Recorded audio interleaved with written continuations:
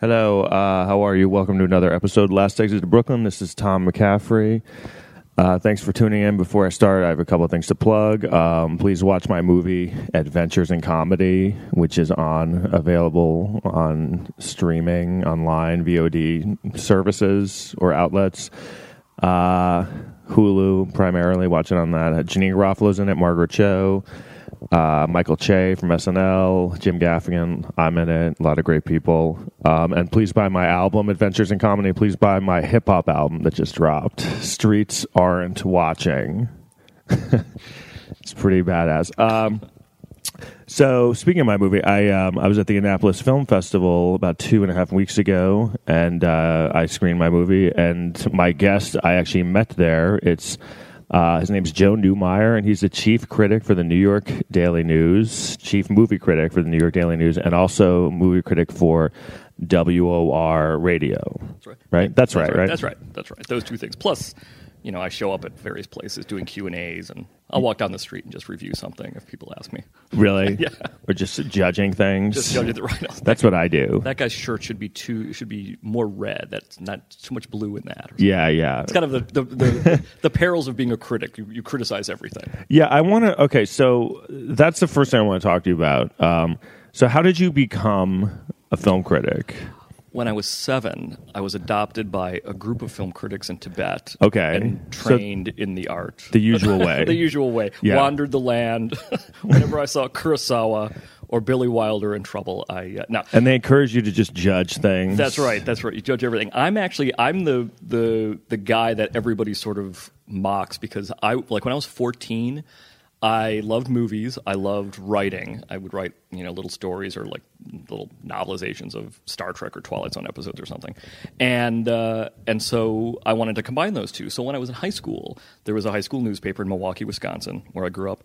And I started writing film reviews in October of 1982. I was 14 years old. Mm-hmm. And the first movie I ever reviewed was called My Favorite Year with Peter O'Toole, a great movie, actually, still one of my favorites. Isn't that about someone's a true story, kind of? It's vaguely based on Errol Flynn. Right. And appearances on Your Show of Shows in the 1950s, the Sid Caesar Show. And so it's kind of a fictionalized version of it. And he's just like a crazy alcoholic? Ex-movie star who it has to be shepherded around town by a young writer played by Mark Lynn Baker for the right. show. He was on Perfect Strangers? Right, yeah. So that was in 1982, and that was the first movie I reviewed. And I remember my editors actually at the high school newspaper thought that I was cribbing these reviews from places. They would look at Newsweek or Time. Like they were too good? Yeah, they were too good. They were wondering, where's he stealing them from? And I wasn't stealing them from anything. I was just the savant that loved movies and wanted to write about them. So I did that all through high school, and then when I got to college, also in Milwaukee, I wrote for all sorts of different publications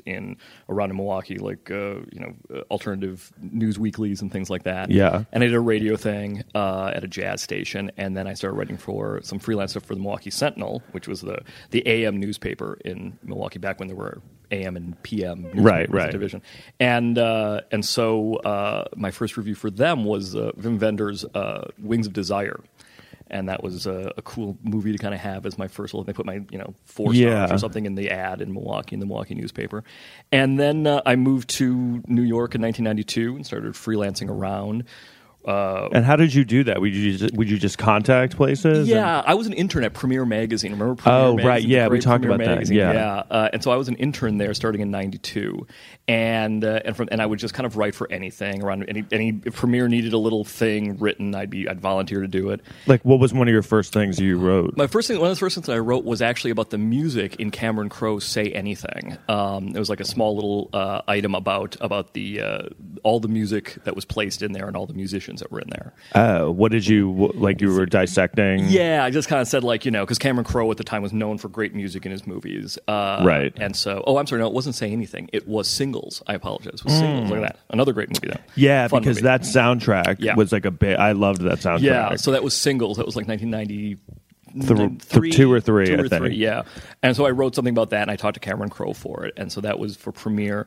And then I wound up at Entertainment Weekly on staff there as an associate editor and wrote for the video section there in the mid-'90s. And the video section, what do you like? Things that were coming out on video? Yeah, things were coming out on video. Such an odd concept at this point. I know, right now, 20 years later, I think, what's that?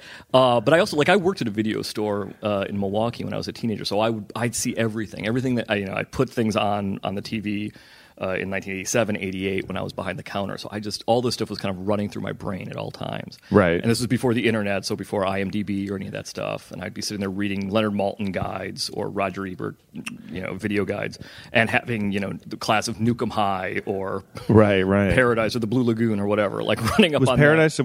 Was that the Blue Lagoon knockoff? That was the Blue Lagoon knockoff. Cates? Amazing that you know that. Yes, Phoebe Cates and Willie Ames. Right. So how did that not hit? I don't know.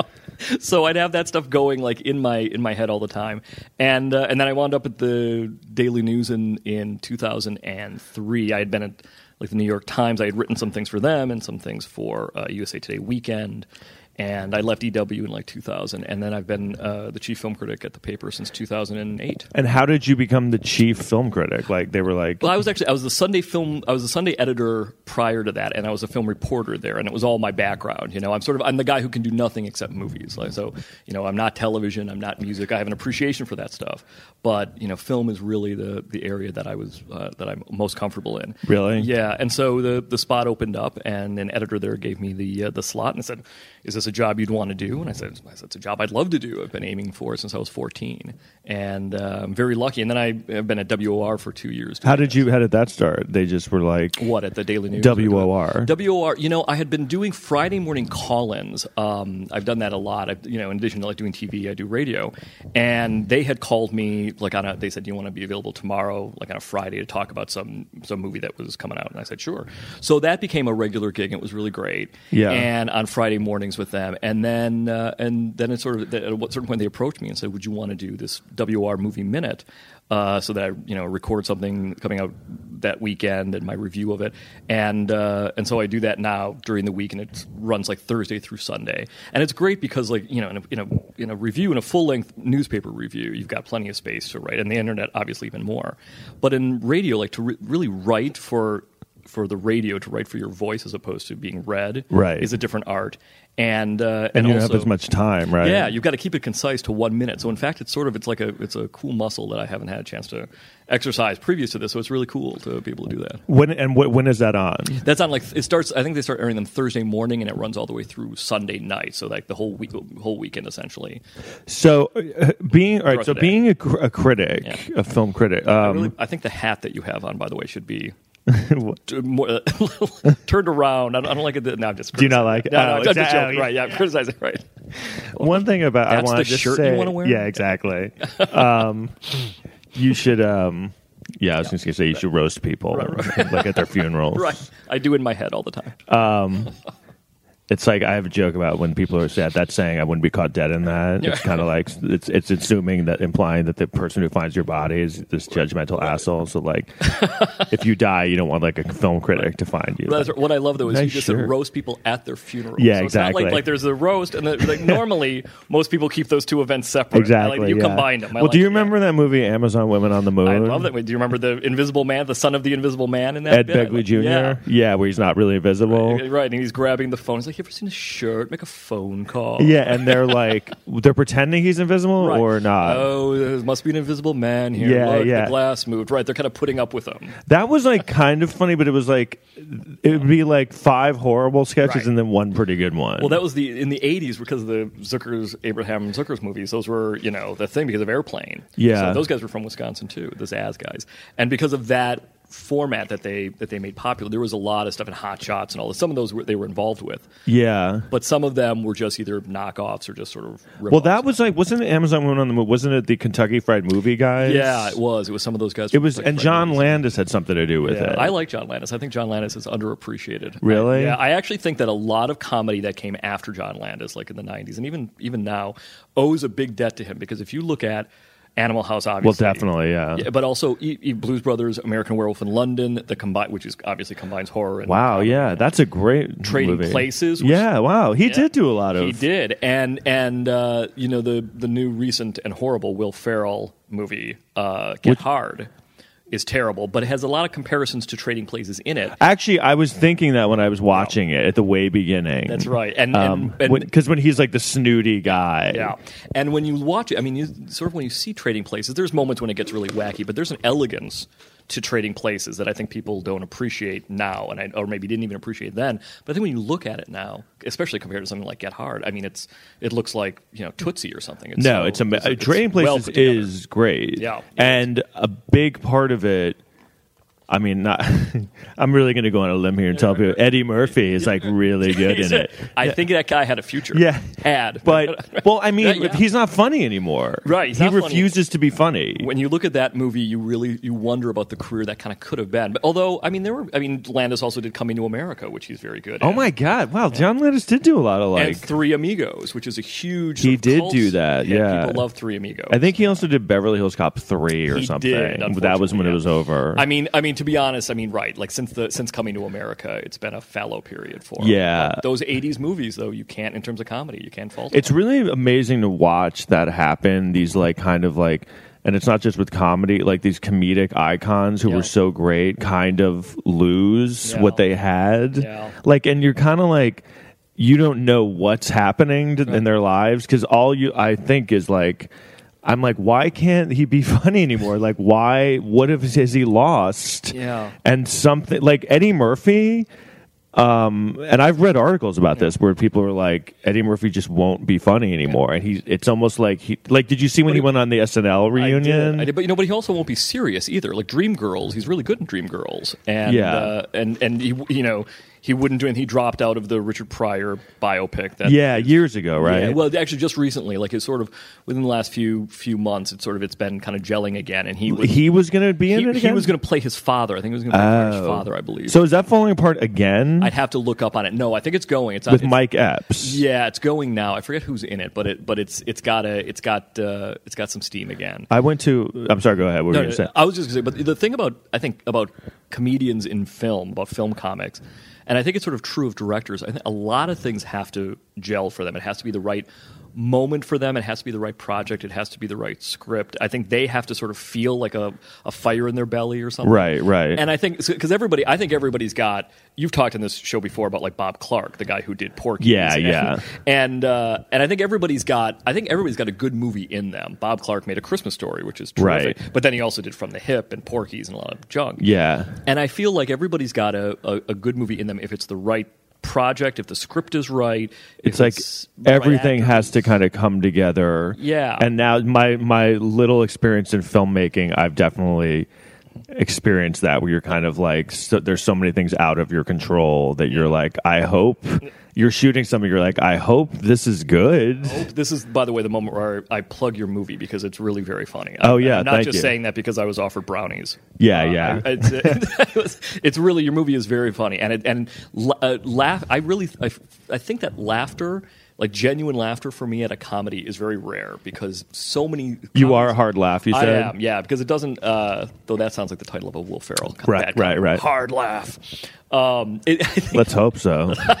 That's going to be hilarious. I think so much is in the editing, so much is in the moment, so much is in the persona of people, and so many comedies, by the time they hit the screen, feel just like they've been through the grinder. Right. So you did like it? I did like your film, yeah. It's cool, I just want to get that on record. Joe Neumaier from Chief Critic from the New York Daily News. I won't tell you how many stars, but yeah. No, 20 stars. 20 stars. 20. And did you... did you like a lot of the other movies at the fest? Did you see a lot of movies at the Annapolis Film Festival? That's where we met at Annapolis Film Festival. Yeah, we were. Did you have a good time there? I had a great time. That was a great festival. They're only that's their third annual festival, and whenever you're at a film festival in its third or fourth year, it can be touch and go because they are going through growing pains a little bit. And right. I was really impressed by how I thought it was amazing. Like they treated us so well, and like. You could tell, this girl I'm dating came and she was like, there seems like there's a lot of money in this. Well, it was well put together. It was really thoughtful. They put together in a very thoughtful way. And I mean, and not that some film festivals are put together without thought, but I think that when you're in your third year, you can or third or fourth year, whatever, you can fall. Film festivals can fall into a bit of a lazy thing, or they can sort of give up easily. Right. And they really seem to do their best. I saw a few good things. Your film, though, was really great. I saw 5 to 7, which I liked. Yeah, that was good. Yeah, I like that. And this film, Gabriel, that is really terrific. Yeah. I really liked. Did you really like that? I did. I saw that. I saw your Q&A with him, with Rory Culkin and James Howe. That's right. Yeah, and it was really terrific. And it reminds me, that film reminds me of a Salinger short story in some ways. It's really I was going to say it seemed Catcher in the Rye-ish. Not that you're saying it's like Catcher in the Rye. No. But it has the same sort of feel to it. And there was sort of a Holden Caulfield-ish to him. Exactly. And just the fact, there's parts where he's kind of wandering New York City. Yeah, and also you're very inside that character in a way that that very few films do. It's hard to get inside of a character's head without voiceover. There's also no voiceover in there, which is a great thing. Too many films use voiceover as an easy crutch, and you're really sort of with Culkin's character in a way that you're not with a lot of other characters in other movies, and it does it very seamlessly and very, very intuitively. It's great. Yeah, he was really good, and it's funny. I hadn't seen him since like Signs. Yeah. I mean, I know he's done stuff, but it was weird to see him like as an adult now. Yeah, because he's really good in Signs, and he's really good in You Can Count on Me. Yeah, and then when he got older, he did a movie called 12, which is based on a novel that's also really good. And his brother Kieran is also really good. And it's weird. Like, Igby Goes Down. Yeah, Igby Goes Down. Yeah. Is Kieran still doing things? He still is, right? Yeah, he's still doing some things. He was kind of like a hot up and coming guy for a while. He was like around the time of Igby Goes Down. Yeah, that was the big one. 2011. So I saw some good stuff there, and it was great. And but I hardly ever see any really good comedies. Like I was saying, I think that. This season is a bad season anyway for movies. This spring has been terrible. Yeah, just for comedies or movies in general? For movies in general, I think it's been a really bad. I think people are just waiting for the Avengers to kickstart things because it's been horrible. I don't. Do you like those movies? I do, but I do with a caveat because.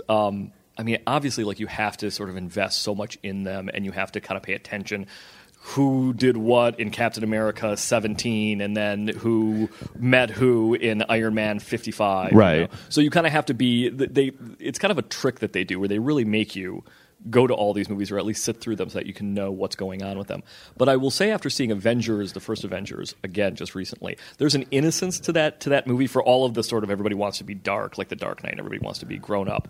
And this new movie seems like it's sort of ratcheting up the series, the darkness.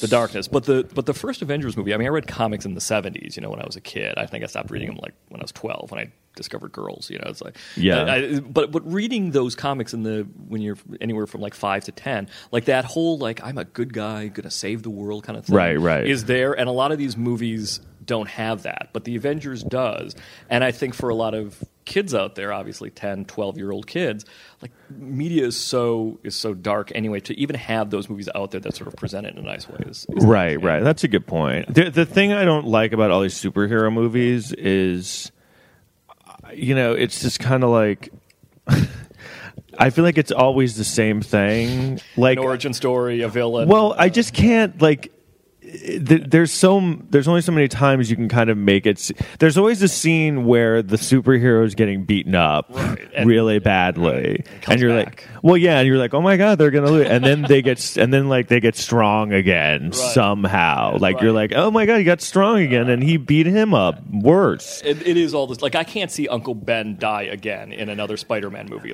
I can't do it. The therapy cost, the cost of the therapy will do too much. I've seen him die twice on film now. I can't do it again. Well, what did you think of that when they just started coming out with new Spider-Mans 9 years later? Or new Hulks, like the Hulk, they did Ang Lee did his Hulk in 2003, and they were like, you know what, that sucked. Let's do another one. When did they reboot that? 2008, 5 years later. So that's insane. It is insane. Imagine they did that with just normal movies, like Goodfellas. They just came out with another Goodfellas 5 years later. There's another one. There's actually a great Onion editorial, an op-ed by the Hulk right after Hulk, the Ang Lee Hulk came out, that said, "Why no one want make Hulk 2?" Yeah, it was by the Hulk, and he's like, "No one want make Hulk 2. Hulk 1 artistic failure, but box office smash. They and they never did it. They never. Wait, who was in the second Hulk? Ed Norton. Was it Edward Norton? And then didn't they like hate him or something? Well, he didn't want. I don't think he wanted to do it. I think he had a he didn't want to do Avengers. He didn't want to do Avengers. They got so they finally got it right. They got Mark Ruffalo. Yeah, he's great. He is great. And a lot of those, the key to a lot of these things is casting too. Yeah. Like, would you care about Iron Man if Ed Norton had done Iron Man? No. No, I feel like Edward Norton seems like a real like sad sack. He is. Like he takes himself too serious. Like he's. I've read a million interviews where he's just like. Or I've read things where people are like, "Yeah, he said he hated this movie." Yeah. I think he takes it so like around the time of American History X when he sort of helped with that movie. He's in it, and then he couldn't help the completion of it and the Oh, he got like in the editing process. Yeah, he did. I think that kind of got it. But he directed. He did a great job, by the way. I'm just kidding. That movie I don't like that movie. Me neither. It's okay. You know what he did a great job on though is a very obscure 2000 romantic comedy called Defending the Faith. And it's called with Ben Stiller. Yes, Ben Stiller and Jenna Elfman. Yeah, and it's great. Jenna Elfman is, Ben Stiller is studying to be a rabbi, and Norton himself didn't like Edward Norton co-write that. He did. He co-wrote it and he directed it, and he's in it, and he plays a guy who's studying for the priesthood, and then they both reconnect with their mutual childhood crush, played by Jenna Elfman, who in real life is a Scientologist. So it kind of makes the triumvirate of religion all. Oh wow, yeah, I didn't think about that. Yeah. You got a Jew, a Catholic, and a Scientologist walk into a romantic comedy. Yeah. But it's really good. It's really terrific. Is it really? Yeah, it is. It's really good. Yes, I've seen part of it. Yeah. I saw like the ending of it. Yeah, it's really good. Scientology. You want to talk about? I want to talk about. Well, first I want to ask you this: like being a film critic, is there pressure to like that you have to not like everything because you're really into movies? Yeah. Is there a thing where you're like, well, I just can't love everything, No. But do you see? Yeah. How often do you see movies that you really love? I mean, the reality is I see like 7 to 10 movies a week, and really love is I'm lucky if I like While We're Young. I really love that, the new Noah Baumbach film. Yeah, I saw that. That was like the first thing I've loved in about like 4 or 5 months, like since the holiday Christmas season. So I see like something I love like once every 5 months. Really, it's like Boyhood or the Last Planet of the Apes movie, Dawn of the Planet of the Apes. I love that. Yeah, you really like that. Can you just hold them like a little closer? Sure. So this mic kind of sucks. There you go. So I see something I really love like 5 times a month. I think most things are like, I'm not under pressure to like or dislike things or feel like I need to balance it out. But I will say that seeing so much just product, like 7 to 10 movies a week, your bar gets lowered for something that's really good. So something that's sort of mediocre, you might think, oh, that's pretty good, Right. But then also, I just get very impatient with movies that are not living up to their potential in any sort of way. So something that could be a 2-star, we work on a 5-star system at the Daily News. Right. It's something that could be like normally a 2-star movie if it had done a few things differently. Like what's an example of that recently? Like recently there was a movie called Last Nights it's an obscure little thing with Morgan Freeman and Clive Owen, and it's a oh wow, I didn't even hear that. As the title will let you know, it's about knights, and it sort of feels Game of Thrones, right? But it also feels like Dune, and it's pretty bad.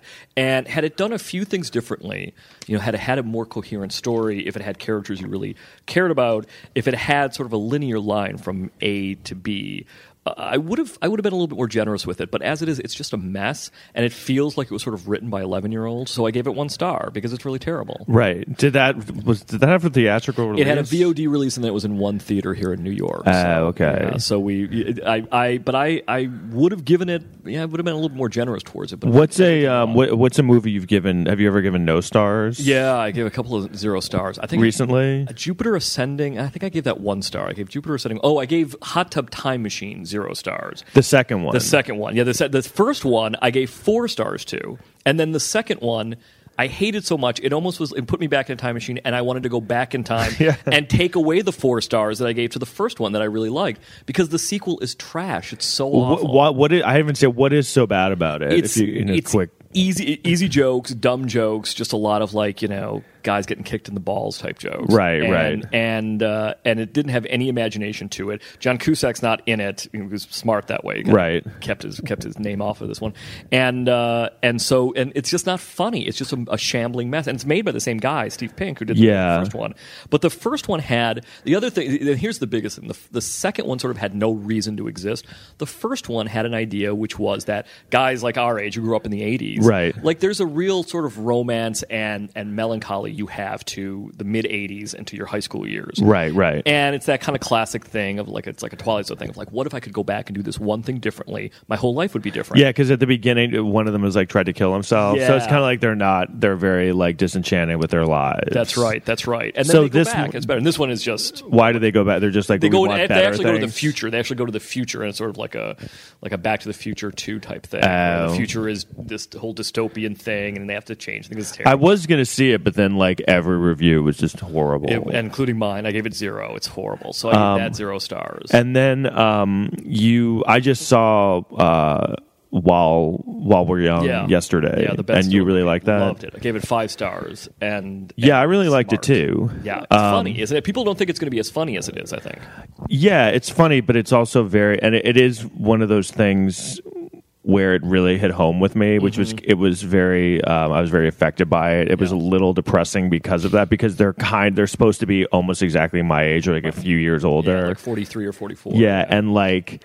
But they're going through a lot of the things that I feel like it is a weird thing where like from 38 to like 41, something does happen you're not even aware of. Right. You like hit the time warp. You're like, like something does change, and you're almost not. And then it was kind of one of those moments. I'm like, wow, things have like changed, and because it's about like they're like sort of disenchanted with where he's working on a documentary for like 10 years. It's kind of like his own like Chinese democracy thing that he can't like. Finish. Well, I think that everybody says that American adolescence, goes now into like your mid 20s. Nobody can afford to leave home and things like that. So you're sort of and culturally, everyone's playing video games or whatever. So you're an adolescent until you're like 26, as opposed to like when you watch movies from the 50s and they're like 20 years old and they've got families and houses and cars and they've just returned from the war or something like that. So so now if adolescence goes to like 26, realistically, you're sort of like still in your early adulthood at 36 or 38. So 40 is the cutoff point. And this movie does a great job of pointing out the difference philosophically between a 45-year-old, let's say, and the 25-year-olds played by Adam Driver and Amanda Seyfried. Right. Because they don't. We were just talking about this before we turned on the mics. It's the great thing about the movie in a lot of ways is that it looks at how slippery ethics can be, and your point of view is between 20 years. Is a huge difference. And so Ben Stiller's a documentary filmmaker, as is Adam Driver, and because Adam Driver grew up in the era of, like we were just saying, YouTube and sampling and lots of things being appropriated in the internet and reality TV. Truth and reality to him is there's no borders. It's a very thin line between things. And Ben Stiller is a different era and a different kind of documentary filmmaker, and says no, the truth is the truth. There's no fudging anything about it.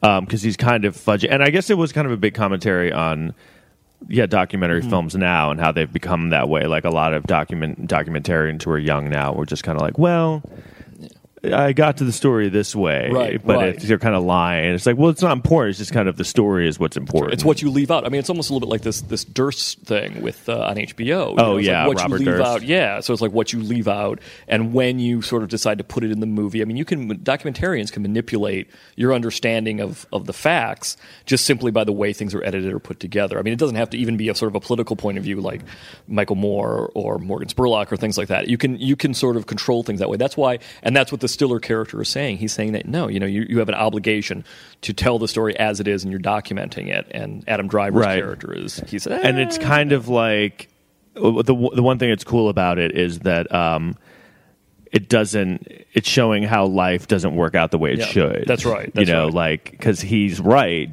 Ben Stiller, he kind of exposes him. I mean, but like, everyone's just like, well, so like, no one cares anymore. No one cares. Everyone's just like, well, like the industry is kind of like, and I've experienced this in comedy where it's like, well, who cares? Like, this guy, he's giving us a product that we think is good and will make us money. So at the end of the day, who gives a shit if it's not real? Your comment though, when you described your movie to me before I saw it, you said it's sort of like you kind of had almost a tough way of describing it, because you're like, oh, it's a documentary, but it's also a mockumentary. And what I actually really like about your movie is that the stuff that you've got in there that's about you and your travails and meeting with your agent, all this stuff is obviously all. You're mocking the whole business of comedy and the life of the comedians, and then you have interstitial interviews with Janeane Garofalo and Jim Gaffigan and all sorts of people who are giving very honest answers, straightforward. They're not goofing. They're saying this is what it's like, and this is their perception of the comedy world, and this is what their career was like, or whatever. And so it is kind of a tough line to mix, but you do it really well. Oh, thanks. Yeah, because that was. Well, and I remember when I was actually talking to you and then another film critic who was there, and you guys were saying that how, that thing of we're documentary filmmakers now, we're like fudge things, that it's not really completely accurately true, but they just present it that way. And then a lot of these film festivals kind of just fall for it. And I was like, I should have just said mine was a documentary. And you guys were like, you should have. Sure, and I was like, oh, like I probably would have gone to Sundance or something. It's like even though I didn't submit it to Sundance. But it's like when you watch cable and it's like Ancient Aliens and they're presenting it like a documentary. You're like, wow, look, they've actually got footage here of people, they found some ancient aliens. Exactly. Right. So when I was because I wanted to do a straight up documentary about something, and then I was like, I don't want to just do another stand-up documentary because those have been done. And they're usually not funny. So I was like, well, I want to do like a comedy, but kind of a documentary. So, well, backstage stuff I think is always sort of tricky too. I mean, that was my problem with Birdman last year, which got Best Picture. I think Birdman, like if you don't care about what the backstage life of an actor is, you're not going to care about Birdman. And I think, obviously, to a lot of people, it's sort of it was representative of a lot of things. To me, it was really just representative of an actor trying to come back, and that's why Hollywood loved it, because it's about They love that story. Yeah, they love that stuff. They love anything that has to do with performance. Shakespeare in Love, even The King's Speech, like it's about performance. Right. But I felt like if you're not, I mean, Middle America, that's why if anybody saw it at their art house thing, they're like, they walked away, Right. Well, the thing I don't like about movies like that, and I mean, I liked Birdman. One side note is after I screened my movie the second time at the film festival, I had a Q&A and this guy goes, I liked your movie better than Birdman. I was like, what? Like that's the better than that's the gauge. Well, he said something like better than Surf Nazis Must Die. Well, he was just like, it reminded me of Birdman. He goes, I liked it better than Birdman or something. And I was like, oh my God, like that's that's kind of right. That is So you against Birdman at the Oscars, this guy would have voted pretty much. But the thing I don't like about it, and I've seen this a lot in these movies or just in magazine interviews with celebrities, like Birdman, the whole thing it's kind of based on him, sort of, and because he was Batman. And it's this whole thing where they're like, the whole story, like, everything like fell apart and nothing's going well. And like, they're just trying to convey this perception that his life sucks and everything's. I'm like, dude, you were Batman for years. Like, why don't you have any money? And he's like, and I had to put in like some money into this plan. And I'm like, you should have like $80 million. Like, what did you do? And you've been in movies over the years, and I know you're getting money for those movies. Yeah. So it's hard for me to feel bad that you had to give $50,000 to a play. Right. Like, why don't? And then he's like, and then I had to sell my beach house. Right. This is Michael Keaton you're talking about. And there's just things like and it's just kind of, and I know you see this when like a movie star is trying to make a comeback and they're trying to paint a story that it's a comeback, even though it's not really. Like when Ben Affleck directed Argo. Or even the first one he did, Gone Girl. Was that the first one he did? No. I mean, Gone Baby Gone. Gone Baby Gone. Yeah, Gone Baby Gone. He's in Gone. He's in anything with the word gone, he's a part of. When that came out, there was a cover story in like Vanity Fair, and there was like, "This is Ben Affleck's last shot," and I was like, "What are you talking about?" Like, and there's got an Oscar for screenwriting, right? And he's like, they're like, and now like, he's Batman. Yeah, exactly. And everyone's going to be Batman though at some point. Yeah, I hope so. Yeah. I hope it comes around. You might be Batman if people see the right. You'll see this. I'll be the right age eventually. But you will. Keaton, that's right. When I'm 80, it'll be a good time for me to do it. Right. The Dark Knight goes to sleep. The Dark Knight takes a nap. The Dark Knight Turn the lights out. urinates every 10 minutes. Right. The Dark Knight says, "Turn the lights out. I'm trying to sleep." Keaton walked away from the Batman role as well, and Batman Returns was 92. He didn't want to do the third one? He didn't want to do the third one, which was bad, but it's not like it was that much worse than Batman Returns, which is okay. I'm not really crazy about any of those Batman movies. The first one I remember was like, yeah, you're like, and then the second one you're like, a little bit, but it's still like Batman versus a bunch of penguins. The last one, what was it with George Clooney? Oh yeah, was Batman like and Robin. It was horrible. Horrible. Oh, God, yeah, that was like the TV series Batman. It was like clown vomit, is what it was. There was so much Technicolor and Dayglow and Schwarzenegger. Yeah, they had like 9 villains. Yeah, and Schwarzenegger was in it with Uma Thurman, and it was ridiculous. Yeah. But what were you going to say about Michael? So he walked away, and I think he sort of always felt, as every actor obviously does, that they could do more.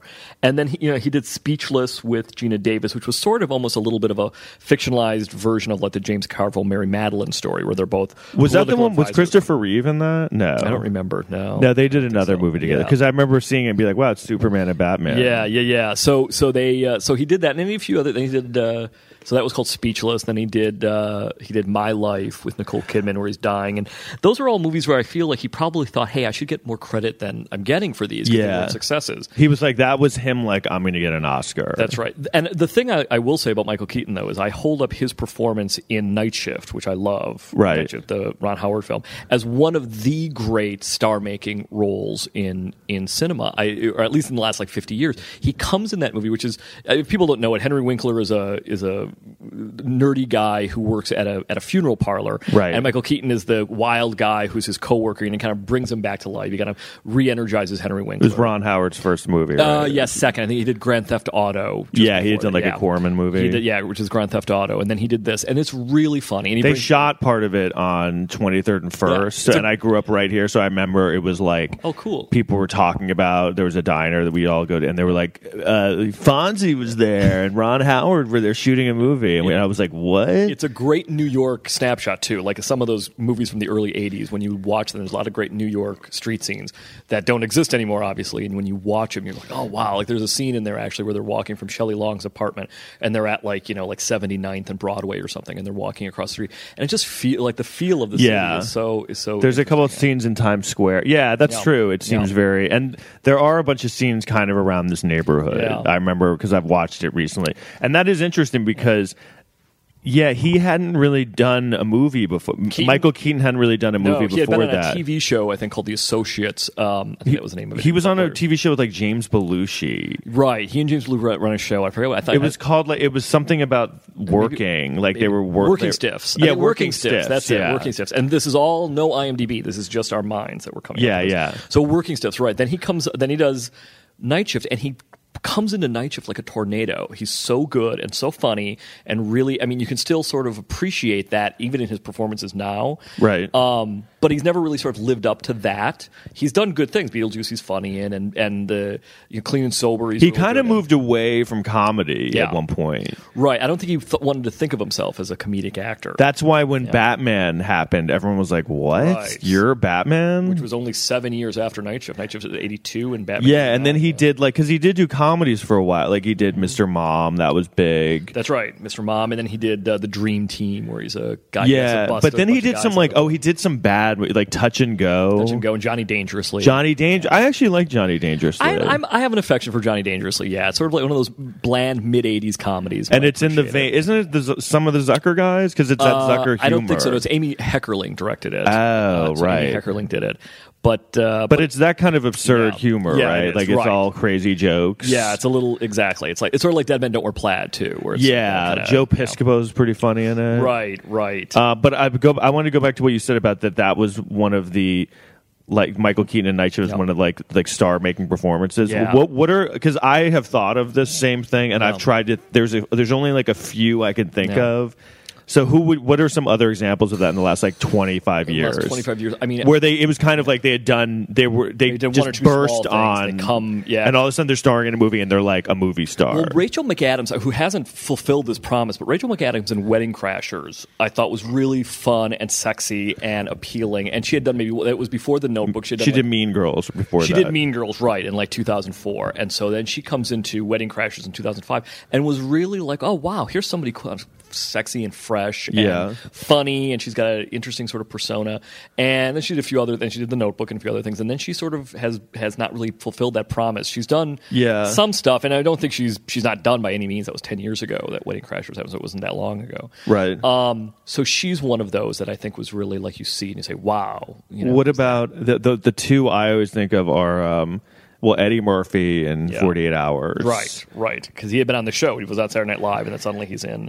Yeah, and it was kind of like, but he was just immediately like a movie star. Right, like there was no like curve of like, oh, this guy's pretty good. It was like, wow, this guy's like the greatest. Right, exactly. What's the other one? That's a good one. Vince Vaughn in Swingers. Yeah, absolutely. Is one I've always. Yeah. Because he really came at like. Absolutely. He had done like.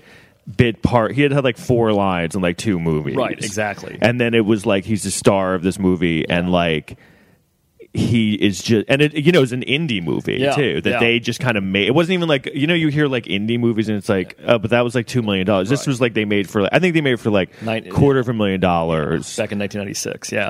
With like where they had to actually buy film. And that's stuff. That's right. Use credit cards to. But it was like you see pictures of them shooting it. It's just like camera. It looks not like a movie set. Right. And he's just like. A movie star, he's so ready to be a star. And he is like, and immediately he was just like, that's right. Like 8 months later, he was starring in like Spielberg movies and looked comfortable doing it. Exactly. Yeah. Another one in the dramatic side. You mentioned Goodfellas earlier. Is Something Wild, which is a great film from '86. When Ray Liotta shows up in Something Wild, you just think, who is this guy? He's so dangerous. He's so scary. He really adds a whole other layer. He is great, and he had done stuff, but not like. I think he did one thing, and I think he was dating Melanie Griffith at that time. That's how he got that. I don't know about that, but I feel like so Jonathan Demme, put him in that, and then obviously there's a few other things, and then like this movie Article 99, that's okay, and then Goodfellas, which he's incredible in, right? And then I sort of feel like everybody talks about Goodfellas being one of the great Oscar losers because it lost to Dances with Wolves from 1990, which obviously it's a great movie. It shouldn't have lost to Dances with Wolves. But the other thing is that Ray Liotta wasn't nominated for that film, and I always wonder if had he been nominated, had his career been different. He did a few things after that, but he never in 25 years. They're going to be, by the way, at the Tribeca Film Festival. He and De Niro and Lorraine Bracco and a few other people. It's the closing night movie. They've got a new print of it. And they're going to be doing a discussion afterwards. Yeah, on the closing night of the Tribeca Film Festival in about 3 weeks. Are you going to that? Yeah, I'm going to go. Oh wow, that's awesome. And so you get to interview any of them? Not going to interview any of them, but I'm just going to go for the fun of it because I want to watch them all banter a little bit on stage. Wow, that's awesome. But that movie, it's such a great movie, and he's so great in it that you almost wonder, why didn't he fulfill that promise after Goodfellas? Yeah, it is kind of because he did Corinna with Whoopi Goldberg. That, and what was the movie? He was like the cop, and he was like the bad cop. And Copland? He's in that he's too. In Copland, yeah. But it was right after. It was him and Kurt Russell and like Madeline Stowe. Oh yeah. It's like a generic forget the title. Yeah. Like domestic disturbance, but that's not it. There's a lot of those in the early '90s. Right? Yeah. Bad influence. Right. Yeah. I forgot what Internal Affairs. That was. Yeah. It's like basically he's obsessed with Kurt Russell's wife, and he starts to try and get Kurt Russell in jail. Yeah. Yeah, but he did it kind of like some bad movies like that. But yeah, Something Wild. That's kind of a good news because he kind of came out of nowhere, and he's like, he does kind of.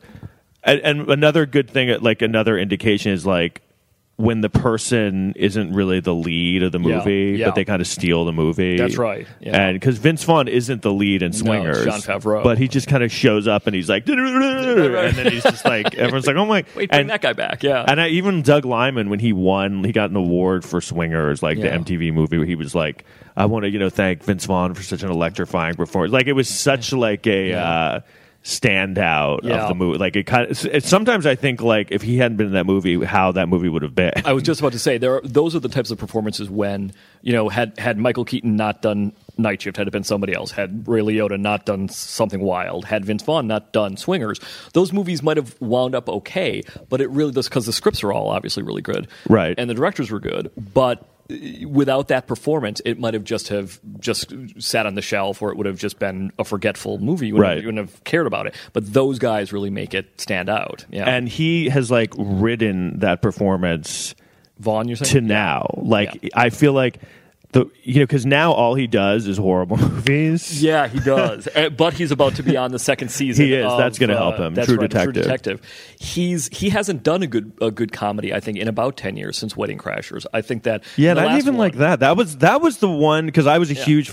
Yeah. And I don't think he's ever been as good as Swingers ever again. I agree. I'm sorry. Go ahead. And he should do dramas now, which is a funny, ironic thing. I'm sorry. What were you going to say though? He's not. He hasn't done anything as good as Swingers. Yeah, which is just funny to me. This is the thing I was thinking about before, where you're kind of like, you watch from the outside and you're like, what's going on? Like, why aren't you able to do that again? Like, why aren't you? And it's because I think he was at such a different point in his life, and he was like, didn't have a career, and he was so hungry and kind of giving it his all. But the thing I like about his performance is that he's so great and confident, but he still seems a little insecure, like because later I think he became like a caricature of that persona, like, and it felt like he became this big comedy icon, and he would be in these movies with all the big comedy icons, and he felt almost like insecure, was trying to like go toe to toe with them, right?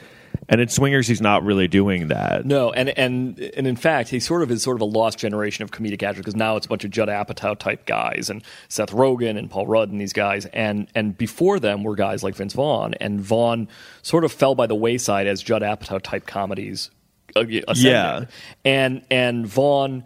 Right, and the other thing is success. I mean, I feel like you've really got to, as an actor, like a comedic actor like Vince Vaughn, you've got to pick projects that play to your strength, but don't really look like you're standing up there like, hey, look at me, I'm the main funny guy here, and everything funny is going to happen around me. This last one he did, Unfinished Business, is horrible, and it's really depressing to watch, because you really just feel like nobody should have done this movie, especially not somebody like Vince Vaughn, who has a sense of what's funny, and there's even little moments in the guy who directed that also directed his last terrible movie, Delivery Man, and which is not good, but there's a moment in Delivery Man where a guy, where Vince Vaughn comes into his apartment, and he sees a guy there, a lawyer, and he's going to tell him that you've got 550 kids or something, and Vaughn doesn't want to admit that he's the guy that this lawyer is looking for, so he pretends to speak Spanish, like he's the delivery guy or something, and he says his name, he says like no como estás, whatever his name is, David Schultz or something, and he says it in 4 different sort of intonations. One sort of sad, one sort of shocked, one angry. Right. And that's a funny moment. And the way he can sort of turn that into a funny moment for 3 or 4 minutes shows you that it's still there. He's still got that thing. It just has to be in a better project. Yeah, that might be... Because, obviously he's really, really talented. Yeah. But... Yeah, it's like he's lost touch with what's funny, comedy changed around him too. Yeah, the Apatow, Apatow just took over everything. The more realistic sort of this is 40 or 40-year-old version, and the more the very unpolished dialogue where they're just kind of talking over each other, and you can tell they're just kind of making up lines or they're improv. Did you like the interview? What did you think of the interview? I liked it the first time I saw it. I saw it in the theater, and this happens to me a lot where I'll be like, everyone's like, this is every review is like, this is the worst piece of shit ever, and then I was like, oh, this is gonna be bad, and so I was expecting this horrible movie, and I thought it was like pretty funny. Yeah. And then I watched it again on Netflix, and didn't hold up. I just didn't think it was that. I felt like it was better with an audience. Yeah, well, that's crucial for comedies. Yeah, it definitely is. And so when I saw it again, I was like, like James Franco really annoyed me the second time. Yeah. But there is something to it. I think I gave it 2 out of 5. I think that there's something to it. It feels a little Doctor Strangelovian to me, and it's in that it's sort of so out there, and it's so weird in what it is. It's not successful, but there are moments that are funny in it that I liked, and that sort of would be really welcome in a better comedy, in a better movie. But Right. I agree with you, and that's the kind of movie that you need to see with an audience. So I think I saw it with an audience that really wasn't into it, but I still thought it was okay. I think it's like you have to see with an audience, and you have to think it's going to be horrible. But right, low expectations and a crowd full of morons. Yeah, and they liked it. People did like it. But isn't the sign of a good comedy that, like, when you watch Tootsie or something on TV or something comes up, I mean, and you still laugh all by yourself in your living room. Yeah, definitely. That for me, that's the sign of a good comedy, and the sign of a good drama, or sign of a good film overall, is that if you see it like every few years in your life, every 4 or 5 years, if you can associate with a different character. Woody Allen's Manhattan is like this, or Hannah and Her Sisters, or Broadcast News is another movie that I feel this way about. If you can see it every 4 or 5 years and relate to a different character, and you see their point of view, something that you didn't see the last 2 or 3 times you saw it, that's the sign of a movie that's really aging well. Wow, really, that's a good, because that's how I was with. We were talking about how while we were young, like I don't know if I would have gotten it younger. 10 years ago, you wouldn't appreciate it. But because I was going to say, now that I'm in my 40s, and this is kind of what the movie's about, that you just start realizing like you're not young, right. And I think it's because like you're like, oh wait, I'm going to die. Right. You suddenly see the end. Well, yeah, like when you're in your even in your 30s, you're just like, wait, I don't die. Right. Really? That happens? I'm just going to hang out for a while. But now you're like, no, I'm going to die. Like it's going to happen. Like I see dying. I could just feel myself getting slow. I feel myself aging now. Right. I feel right. And they talk about that a lot in the movie. There's a moment, and it's funny to watch, because there's a point where they're like these two guys, and one of them's Ad Rock from the Beastie Boys, who's like really good at it. And he's like, oh, I have a slipped disc. And then the other one's like, oh, I have arthritis in my knee. And he's like, what's happening to us? And it's true. I'm going through that exact thing where I'm like, what is going on? Like, and the thing that's so funny is how everyone is surprised by aging. Yeah, right. Like you really are like, what? And then there's a line in the movie. He's like, I'm getting to the point where things that I thought would happen when I got older are happening. Right. And then there's also and I'm just a little bit older than you, but the other thing, which is the things you thought were going to happen, don't happen. And so you're like, oh, by 45, I thought I'd, whatever, own a home, or I thought I would do this, or I'd have a second home in, wherever in the country, and you don't have those, and you're like, uh-oh, I made a mistake somewhere along the way. And he makes a lot of comments because his father-in-law is like a successful documentarian. Charles Grodin, great in the movie. And I think he says something like, I know you wanted me to be more successful, or you wanted me to be like you, or to the wife, he's like, I know you wanted a more successful me. Right, and that's Adam Driver. Adam Driver. Yeah. So yeah, there's a lot of stuff like that. It's a very like honest. I don't know. Yeah, movies like that when you can, what you were saying, like, you can really relate exactly to what. And a movie like that happened with me was I saw Field of Dreams when I was like 17, and everyone was like, "This is the greatest movie in the world." And I saw, I'm 17, and I was like, what is this shit?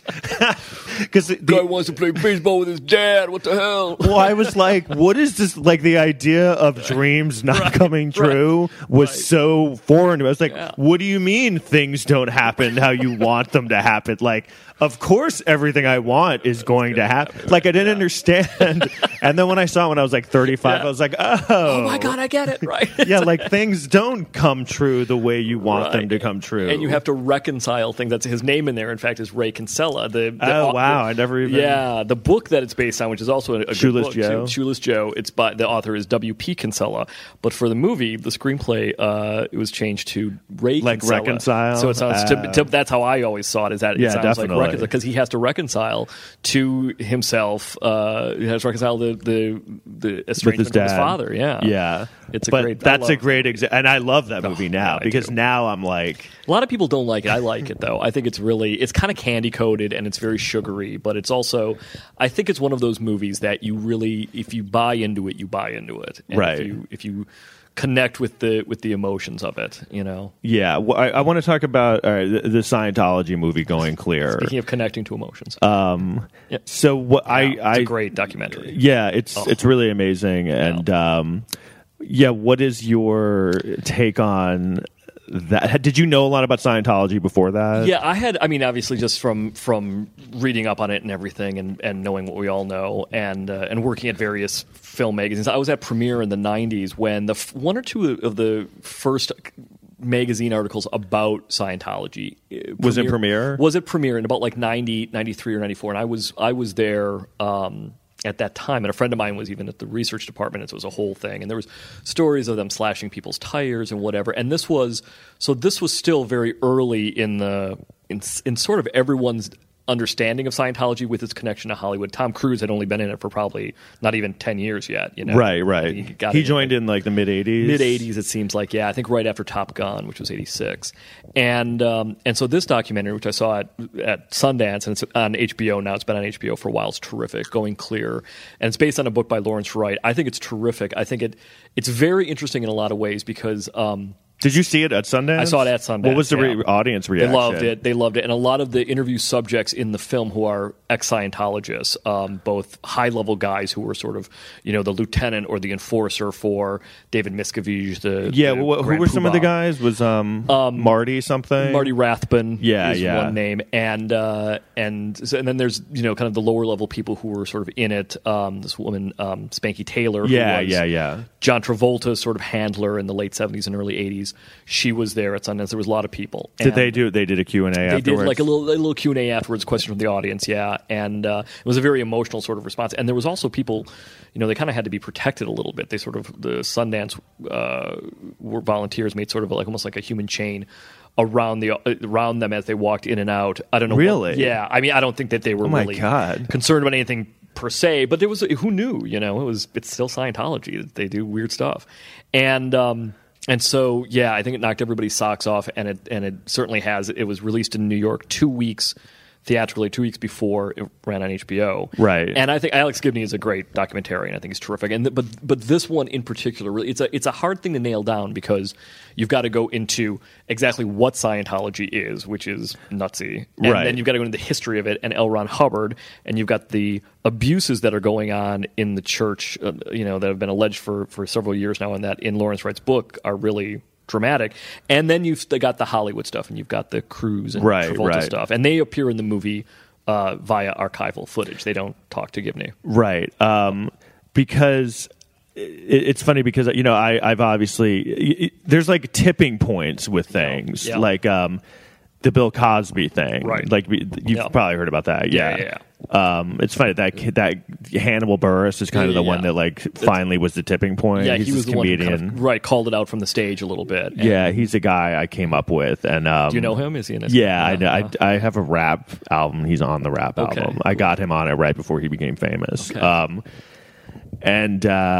It's just funny because that was out there already. Yeah. It was already in the news. Yeah. But this comedian just kind of doing a joke and someone putting it online is the thing that made it kind of finally brought him down. So what is your opinion? Do you think this will kind of be the tipping point against Scientology? Because Scientology is kind of a little bit on its knees. It is, yeah. And because I think they weren't ready for social media. Right. I don't think they were prepared for that. Right. Or even, it's interesting because I actually did a Q&A with Gibney at the Motion Picture Academy, and one of the things that he said is that, before the internet, they could keep the whole big secret about Scientology kind of just to the people who hit the OT3 level. So when you hit OT3, then and you find the backstory. Or yeah, the backstory. They give you the scrawled notes from L. Ron Hubbard out of a a glowing briefcase, like in Pulp Fiction. Right. And you find out that about Xenu, the Overlord, all this stuff, and Paul Haggis, the director, Paul Haggis, who's very good in the movie, and his defection from Scientology in 2010. Is what set this all off, and the New Yorker article by Lawrence Wright and everything that beget the book. He has a great moment in this documentary where he says, he's like, I'm down with you want to help people, you want to help empowering yourself. Yeah, but then the stuff about the galactic overlord and dropping people into volcanoes, and he's like, what the fuck? And then when he's like, maybe this is a thing where it's a test. It's if you believe this, they throw you out. Right, it's a sanity test. Oh, I'm sorry, you didn't pass. You believe it, you're out. And the greatest part about that is when they start playing L. Ron Hubbard reading it, because it's it sounds like a crazy guy who's telling an outrageous story, and almost someone telling an outrageous ghost story, right. like almost like he doesn't believe it, like, Right. and he's like, he was the supreme ruler, right. But he really did believe it. I mean, I think something that Gibney has brought up and is brought up in the documentary is that Hubbard was maybe he didn't start out that way. And there's a great quote in the documentary where his wife, one of his wives, is in her diary saying that he said to her that the way to make money is to start a religion. But it really, certainly by the end, it seems as if like he bought into it, into his own crazy myth that he created about this thing, and that you almost had to, because like for whatever reason he created this stuff. I think that he really did believe in the Xenu and the Is it fifth because he invaders just kind of like lost his mind? He was a pulp science fiction writer, in the 30s and 40s, and I think he just sort of bought into his thing. The amazing thing is, you and I were just talking about this, is that like to believe that now, like if you're a grown up. You're a grown-ass man, as Cedric the Entertainer would say. You're a grown-ass man sitting here in 2015, and you're a Scientologist, and somebody tells that to you. How do you believe that? Why would you buy into that? That's what's so amazing. Like, because when you watched it, and the whole cruise section, because they have about 30 minutes where they talk about Tom Cruise at the end. Yeah. What is does he seem insane to you? I've interviewed him. He doesn't seem insane. Have you? Oh, you've interviewed him? Yeah. We had like an hour-long talk on the phone. When was this? Like right after Collateral in 2004. So it was right before he kind of was going nuts. Right on before, TV. it was before Katie Holmes and all that stuff. And so... It was probably when he was dating that Scientologist girl that they kept captive. Yeah, I'm not sure what the timing of it was. Yeah. Or maybe he was dating Penelope Cruz. Right. But so no, I think he believes it too. I think he buys into it. I think that, and I almost think you have to, because if not, like how could you keep up that level of craziness if you don't really buy it, if you don't believe it? Well, I think what was so amazing watching it is realizing that just because this guy is like a good actor and talented and good looking, charismatic, doesn't mean he can't be insane. Like, people can be talented and be crazy. And to see him in these things, like especially that interview that leaked or whatever, years ago, where he's just like, like the black turtleneck. He just looks out. He looks like a cult member. Well, that's for the Scientology. Like, that was done for that special award they gave him. Yeah. So he's sitting there, like, kind of talking to and in fact, they bring this up in the documentary, that he's talking to Scientologists. Like, that obviously wasn't meant to be leaked. So he is sitting there talking to the converted. But also those great moments that they showed that somebody taped. I don't know how. Gibney wouldn't reveal how he got it. But I know there's some footage in there. Like, how the fuck did they get this? Incredible. It looks like the Nuremberg rallies, but they were as staged by Siegfried and Roy. Like, right. They look. You mean the thing where it looks like the big stage and it's like almost like a Nazi? With the flames going up in the big picture of L. Ron Hubbard, and they like turn and they give it a salute. That's when he's like LRH. Like that part's really, and when he has the big medal on. Yeah, it's not. But I guess at this point we have to say, I mean, Cruise is great in Born on the 4th of July. He is no, seriously, he's great in The Color of Money. He's great in Magnolia. He's great in Jerry Maguire. Like, these are all, the interesting thing too is that those are all great performances from directors who never worked with him again. Scorsese never worked with him again. Paul Thomas Anderson never worked. Oliver Stone. Really? Why do you think it was they had bad experiences? Who knows? But I think that if you direct a guy to a performance like in Born on the 4th of July, which is a great performance, or Color of Money, which is good, or Rain Man, Barry Levinson, in Rain Man, I mean, that won Best Picture. And one thing about Rain Man is, like, you're like, oh, he's so good in this, he's such a dick. I think he is like that character. Because he's such a dick in that movie. But I was watching an old interview of him after I watched the Scientology thing for Rain Man, and he's like that in the interview. I mean, that's in '88 too, so he was only in movies for about 5 or 6 years. Yeah. At that point. So he is. I mean, he's amazingly talented, I think. But he doesn't do anything like that anymore. And whenever as a critic, whenever I see performances like that are really terrific performances, and to my money, he should have got the Oscar in '96 for Jerry Maguire. Jeffrey Rush got it for Shine. Jeffrey Rush is good in Shine, but to play a contemporary character like that, sort of like Jack Lemmon in The Apartment, which is one of my favorite films. Right, I never saw that, but yeah. But to play a contemporary character like that, a modern person, a modern man, dealing with modern issues, that's a very tricky thing to pull off. And in '96, he lost to Jeffrey Rush, who was playing a mentally damaged pianist. So but those are great performances for those directors. The next few films that they do, for them to not to think, oh, maybe I should call Tom this Cruise guy, again. that I directed to a great performance or an Oscar-nominated performance in the case of Jerry Maguire or Born on the First of July. Right.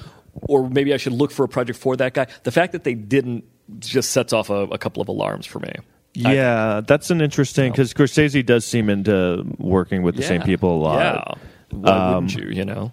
Yeah, and there has to be a reason. It's so weird. Color of Money is a Scorsese movie to me. It is weird. It's also weird that it's the sequel to The Hustler, which I love. Right. And I like that movie, by the way. Color of Money. Yeah. Oh, I like it too. And I think the cinematography by Michael Ballhaus is really amazing. It's it's one of those movies that you could watch with the sound off because it's so great to look at. Right. Like almost any Scorsese. They have a lot of cool like pool shots with the balls or like coming at you at the camera. 80s, by the way, 80s Scorsese. I think you can almost do no wrong.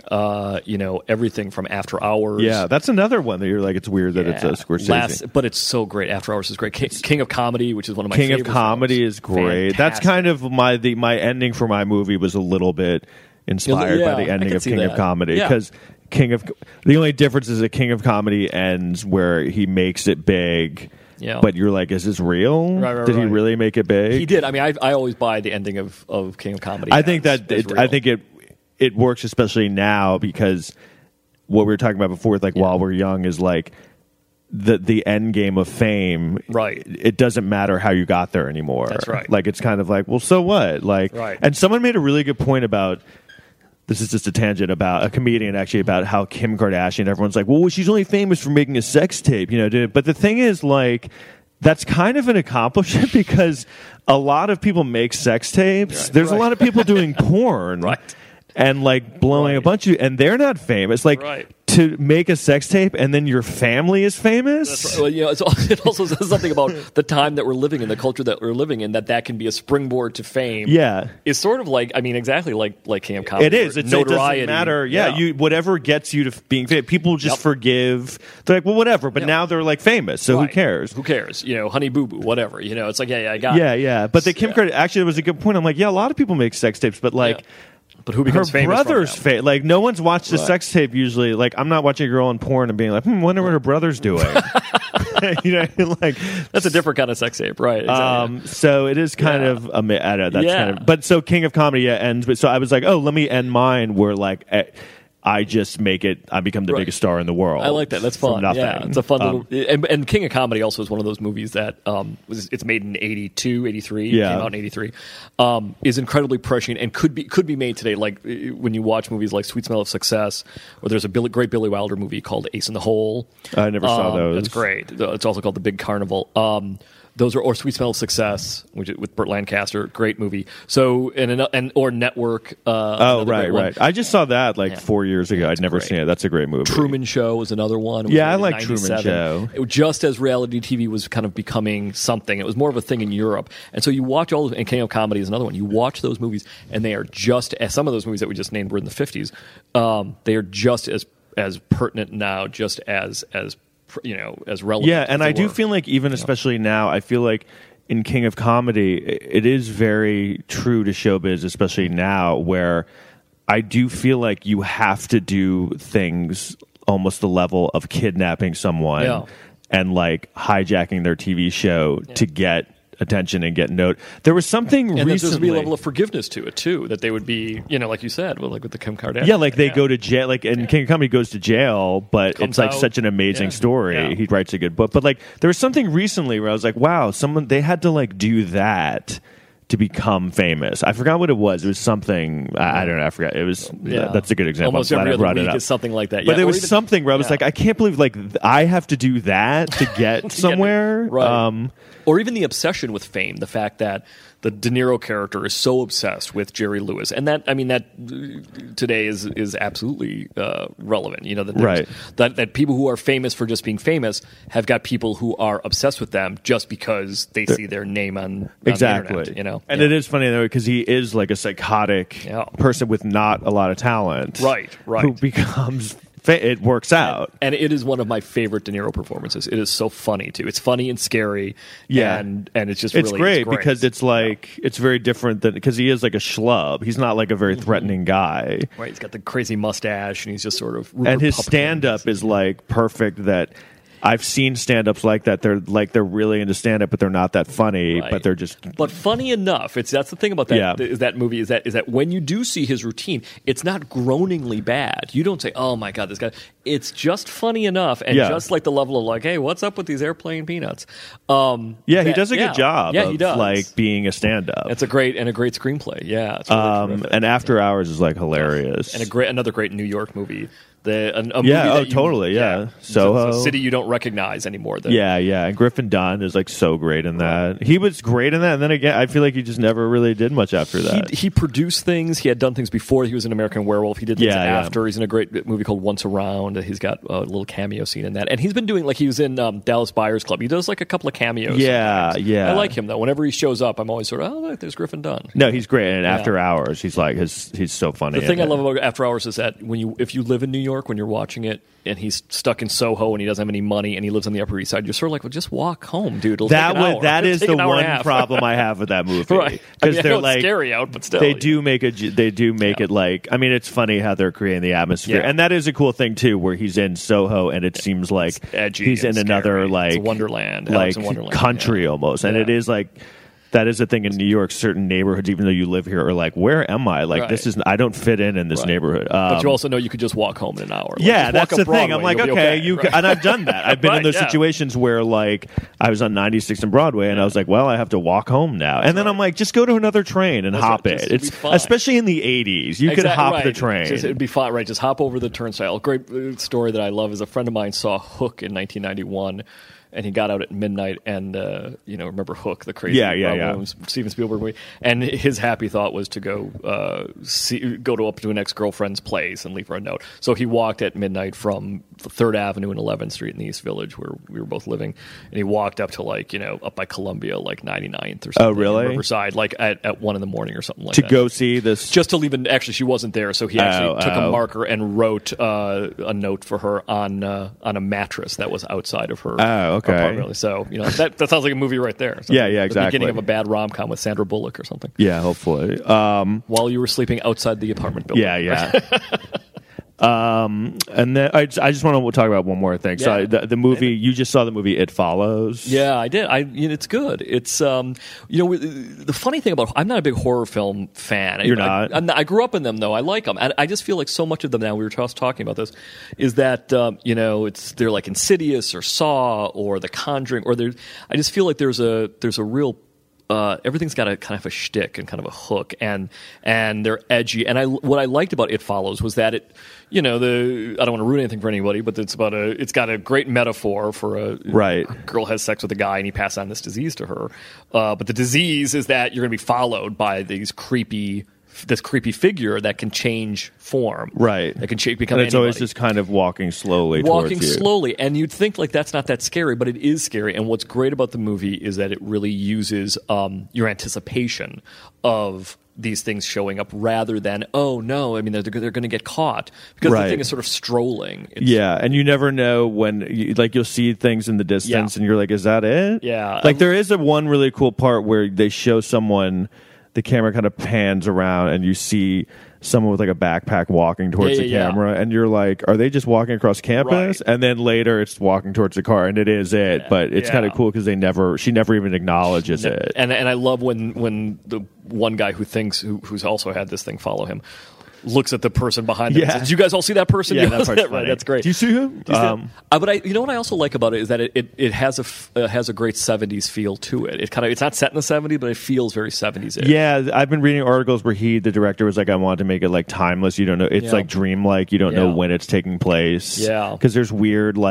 someone will have some technology, something that's like a device that you would have now, but then they're watching like a black and white TV, and then they're watching like old movies in black and white that you're like, what is this movie? Some of them don't even seem real. One or two of them were real, but some of them don't seem real. And someone said that it had like a Nightmare on Elm Street type vibe, which I kind of agreed with. Or Halloween or John Carpenter. It has like the music is very John Carpenter. Where the it's music like crazy definitely synthesizer. is. You know, like one guy on a Casio.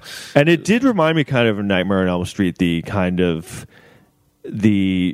like, I don't know how to explain it, but there's like this creepy, everywhere they are, like the environment they're in, everything just seems creepy. They seem really isolated. Shot in Detroit too, which is exactly. Yeah, that's really a city.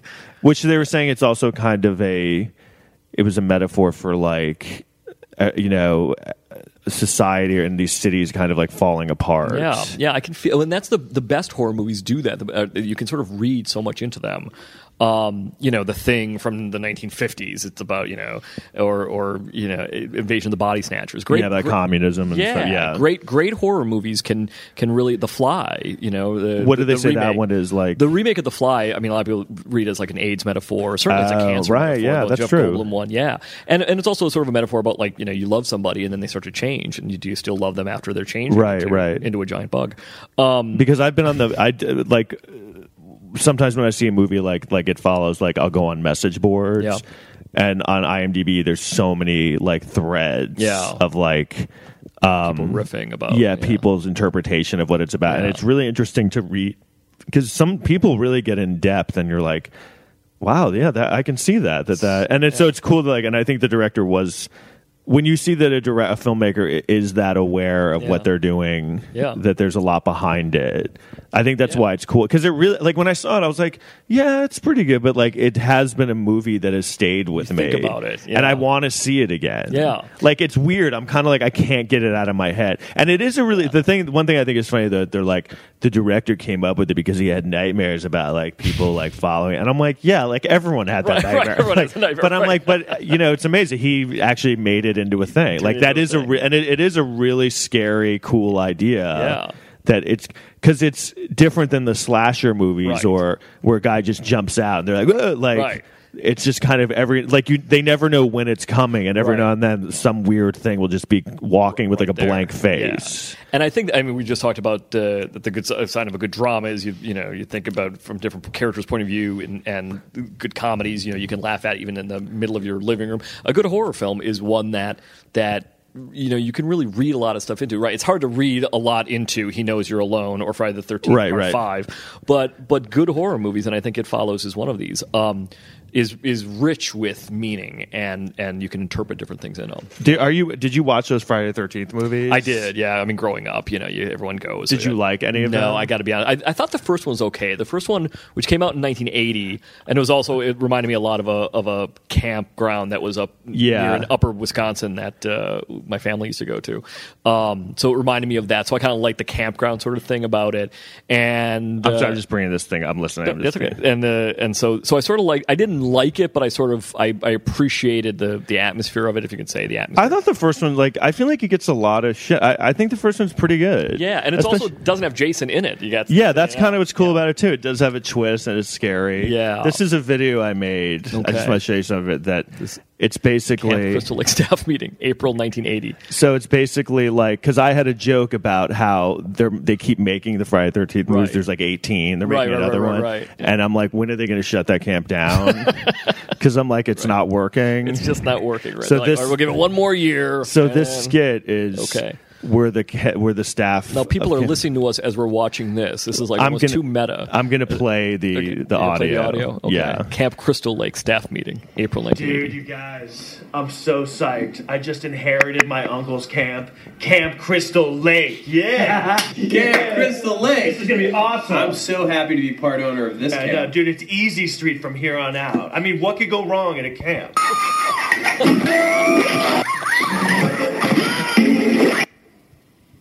So what the fuck happened? Apparently this mom killed a bunch of kids with an axe. Why? Why would she do that? That doesn't make any sense at all. Oh, she was pissed about her son drowning at some point? What the fuck? So her solution was to kill everyone in her camp? Right? That's what I'm saying. But this summer, I think will probably be better. Yeah. We get the bad stuff out of the way. Yeah, we worked all the kinks out now. Wait. Whoa. We should shut the camp down. No, we're going to keep the camp open. We're in the camp business. Yeah, we own a camp.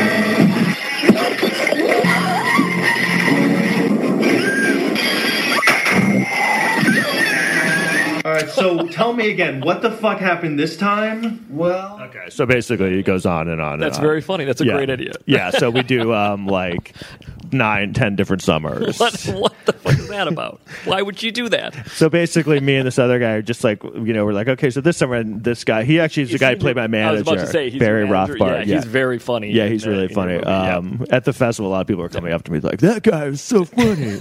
They're like, he stole the movie. I'm like, okay. And you're like, thanks a lot. I'm in it too. Now, No, but the I two mean, of you I have a great rapport. Though. Yeah, That's no, I the was key. fine with that. I like because I mean, I'm very like I want people Right. to be funny in the movie. He has an entourage kind of thing going with like he's very funny in a way of like he's a smarmy, manager, and he's got this great thing going on. He's kind of perfect, to be like kind of a clueless like manager who's slick.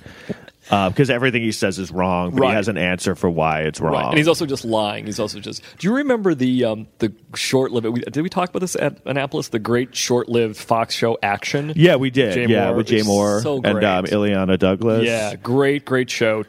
Ahead of its time. Yeah, Before like a its better time. entourage. Yeah, because it was like mean. Like it was. It was Hollywood how Hollywood is. Like he was really mean. He was really mean, and they had to bleep out all the expletives and all the obscenities, right? Which made it funnier.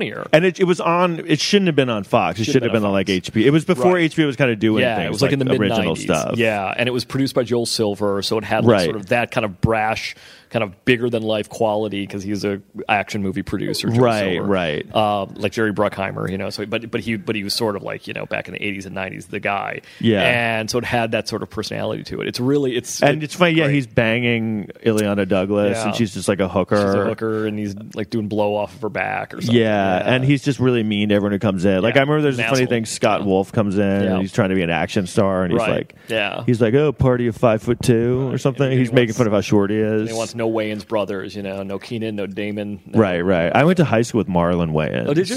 Yeah, and he he was supposed to be Richard Pryor. Right. Like 2010, he was going to be Richard Pryor in the movie. Oh, interesting. And then it fell apart. Oh, wow. It's funny. I saw him at a reunion in 2010, and I was like, "What's going on?" He's like, "Oh, I'm doing this movie. I'm going to be Richard Pryor." I was like, "Jeez." The Action's one of those great short-lived shows, like Police Squad. The Leslie Nielsen thing. Yeah, Was that not on that long? That was only on 6 episodes. Oh, really? Yeah. 6 episodes. episodes. I remember seeing one of those episodes in college and being after I'd seen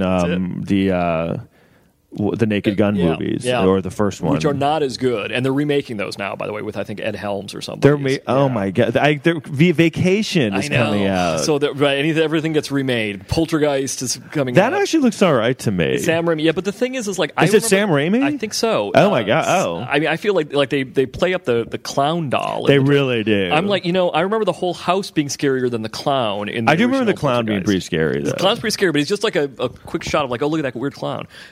He's like, he's basically like in that main scene where he kind of grabs the kid. And really, like, who has a clown doll like that? Like, I that's know. Just a movie Why would you thing. just get Why rid would you of it? have a clown doll? Like, what 10-year-old, even in 1982, is like, can I have that clown and doll? he's terrified of it the whole movie. It's a creepy little thing, though, yeah. No, it's really, exactly. But this summer, you got that. You got Mad Max, Fury Road. Jurassic World. You got a lot of remakes. What's one of the best movies you've seen late in this last year? What would you say is I mean, in the last like 5 months. 5 months. In the last 5 months. Oh, now you caught me. I don't even know if I've seen anything that's really great. I mean, I think While We Were Young is a drama, but let me try and think of something that's it's a huge action movie, or at least a bigger budget movie, which is anything that's right, which is something. Just anything you like. Well, let me try and think of and ask your opinion of them. Yeah. I mean, I see 10 things a week, so it all sort of blurs after a while. Yeah, that must get hard. It does. Yeah. I'm trying to think what I've seen recently. What have you seen and you liked? What sort of surprised you?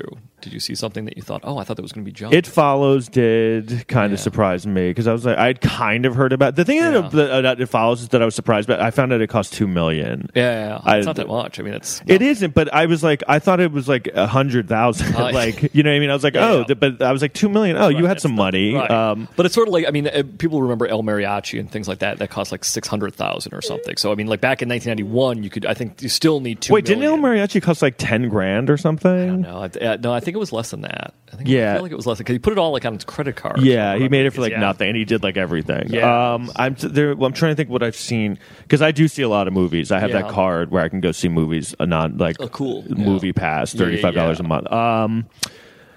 Let me ask you this: have you seen anything like in it? Because it's always a tricky thing if you see something in an empty theater, like in the middle of the day, right? And you think, why are they even playing this? But if you go in the middle of the day and you see it and there's a crowd there, that sort of says something, Right. I saw Get Hard last week and I thought it was horrible. So that's the Will Ferrell movie we're talking about, like Trading Places. Yeah, it's Will it's Ferrell really bad. Is one of those guys who there can be too much of a good thing, and I think Will Ferrell.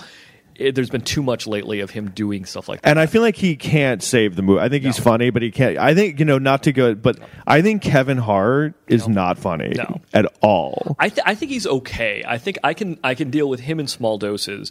But Anchorman 2 was terrible also. Yeah, that was horrid. And that, like Hot Tub Time Machine, it makes you really not appreciate. It makes you say, you know what? Why did I appreciate the first movie so? But the first Anchorman is funny. The first Anchorman really. Well, the first Hot Tub Time Machine is funny because it's such a ridiculous thing, and it's they know it's absurd and stupid. It's high concept and stupid. Yeah, and Anchorman 2 is terrible. Yeah. Get Hard.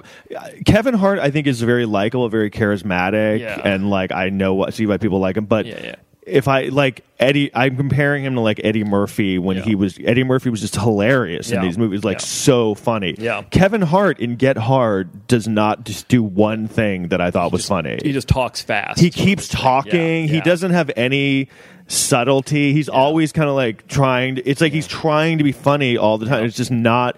I just don't think there's anything inherently funny about him. What's interesting is it's sort of the flip side of what we were just saying, where you can't imagine Night Shift without Michael Keaton or something like that. If a movie like this, like Get Hard, comes around and you think, boy, anybody could play this role. Yeah, that's the other bad sign. Where I think I would have been funnier in that part. You probably would have been. You could have played that role. No, but I mean, I know it's supposed to be a black guy, but there's just change that. I'm trying to think. Yeah, exactly. Yeah, and no one would have been offended by it. Right. I don't know. There's no subtlety to his. It's one of those things you can't really explain. Like Eddie Murphy, you can't explain why he's so funny in these movies, but well, there's a danger to Eddie Murphy too, which I think people. Yeah, there is actually those early '80s, 48 Hours and Trading Places. He's sort of I feel like when you watch those movies, you're sort of not sure is he going to be the funny guy, or is he going to be sort of like somebody who's going to kind of come at you in a funny way, but in a way that the Dan Aykroyd character should be a little bit, kind of wary of. And we're with Eddie Murphy. We want him to do whatever he's going to do. We're not with Dan Aykroyd. We're with Eddie Murphy, but we want to sort of understand why Dan Aykroyd would keep him at arm's length. And also, that's interesting. And Dan Aykroyd's not funny either in movies, I don't think. Yeah, which is why he's done dramas for the last 25 years. Right? And Eddie Murphy is the funny part of that movie. Isn't it strange that Dan Aykroyd is not funny in movies? I mean, I've read it. I remember reading an article years ago about that. Someone made a whole article about how they went through every movie he's in, and he's not funny in them. But you know what? The Three Stooges need Larry, or they need Shemp. I'm a big Larry Fine fan. Out of the Three Stooges, right. But I feel or Zeppo Marx. You need Zeppo Marx. So I guess if you're going to do Ghostbusters, you need exactly. They can't all be Bill Murray. They can't all be Bill Murray, right? Or the late Harold Ramis. So Dan Aykroyd's kind of funny-ish enough, right? In Trading Places, he has some funny parts because he's the over-the-top white, snobby guy. Snobby guy. He's yes. But which Will Ferrell tries to be in Get Hard. Yeah, he does. He doesn't do it though. And it's like Kevin Hart's playing Eddie Murphy with not being funny, right? And with no edge to him. That's right. You're just oh, this is a really nice, likable guy, right? Yeah, Trading Places. I can even remember parts in Trading Places where Eddie Murphy he seems to be doing nothing, and he's so funny in it. There's a part when do you remember when he's in the jail cell and he's bragging about my limo, the cops, right? And they're he's talking about beat up all the cops. When you came in here, you were crying like me. He's that's because they used tear gas on me, right? And then it's these huge guys, and they get up, and he's do you guys you don't even know? He's you better sit down, and then they lift him up, right. And he's do you even know who you fucking with? It's a really funny moment because he's so small, and they're gonna beat the shit out of him. He's just still you don't even know who you're fucking with. And it's for some reason like that moment I can't even explain, but he's so fun. Like Yeah, but then subsequently, even in the '80s, like movies like Best Defense, or which is horrible, or obviously Beverly Hills Cop he's great in, but Beverly Hills Cop 2 sort of seems like a little bit. It's a really kind of flabby kind of comedy, and then obviously like you go upwards to Daddy Daycare and The Haunted Mansion or whatever. I mean, age and success and not necessarily having to be so hungry, right, can change a comedian's persona, and things change, the times change, and because he did go through a time where he was doing really bad movies, and then he kind of came back with Nutty Professor, which is okay. I don't mind. Pretty good. He's funny in that. But yeah, like Trading Plate. I think that's one of his funniest parts. What have you laughed at the most in the last 4 years, 5 years? Jeez, what have I seen that's like really funny in the last? I feel like nothing.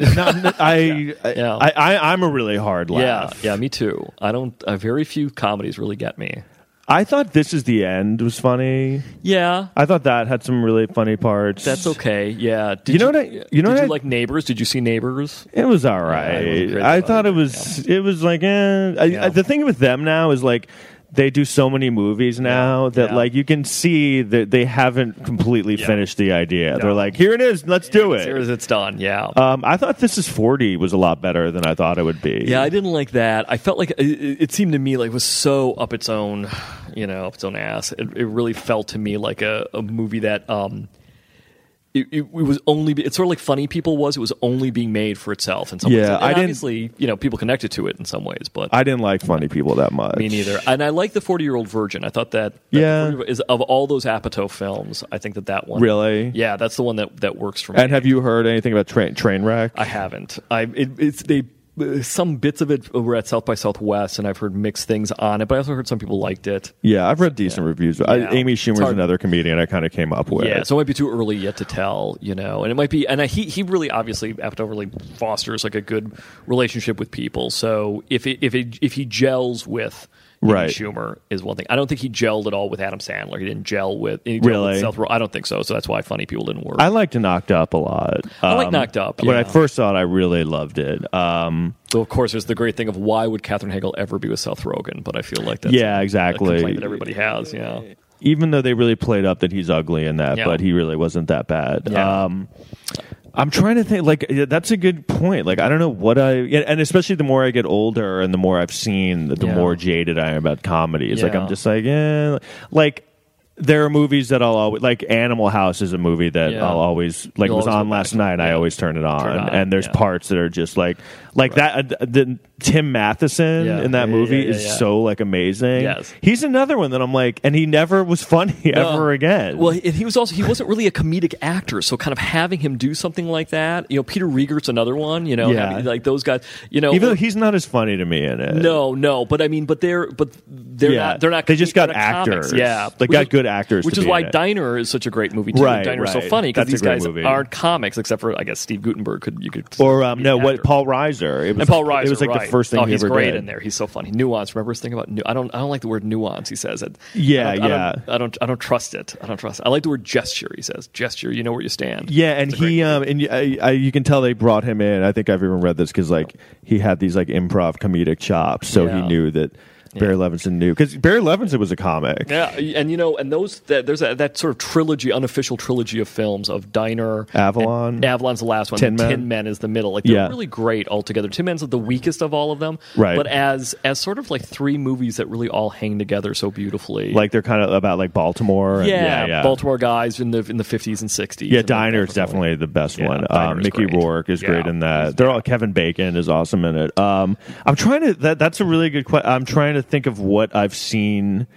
Like if you can't, it's almost like one of those things if you can't remember. Can you think of any like a comedy in the last like 5 years? No, I mean, to be honest, like the last 5 years have been. I think it's a really bad time for comedic films right now, generally, because I think that they're very episodic or they're very formulaic. Yeah. So it's very like it's like this is the end where it's like, oh, here now they're fighting a demon in this house, or now they're all laughing in James Franco's house.